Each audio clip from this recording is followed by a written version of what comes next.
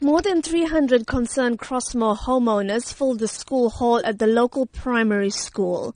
Many of these people are second and third generation Chatsworth residents living in homes that their grandparents were forced into during the Group Areas Act. They say that this is their home and that they do not want to feel threatened by land invaders. Since discovering the first attempts to put up a dwelling on March 20th, the community has set up a task team that manages concerns and contacts the relevant authorities to take action. Omi Naya heads up this team. She says the invaders have tried to start constructing in 6 confirmed spots in just 10 days.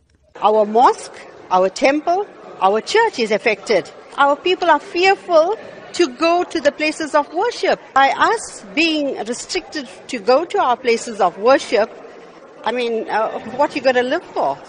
While the team acknowledges that the Land Invasion Unit, Metro Police and the SABC are working with them to monitor the area, they say they want active measures to be taken to make land invasion impossible. It is now the community who is going to cut grass, clean out bushes, cut trees.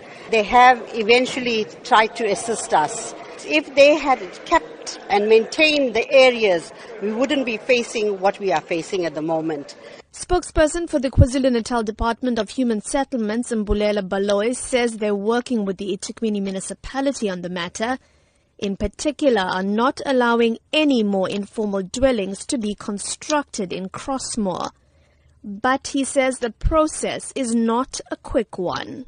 It has been happening for quite some time. Hence, we have decided that we have to be hands-on on the matter. We are also exploring legal avenues like going to the court to get an eviction order. But we are also in consultation with people who have invaded land because we have to make sure that we do respect the provisions of the Prevention of Illegal Eviction Act. Earlier this week, the municipality's head of Parks, Culture and Heritage, Tembing Khozi-Ngobo, told the SABC that the municipality's stance on land invasions was to act firmly and swiftly. But the residents of Crossmoor feel that this is simply not happening fast enough. I'm Minoshni Pillay in Durban.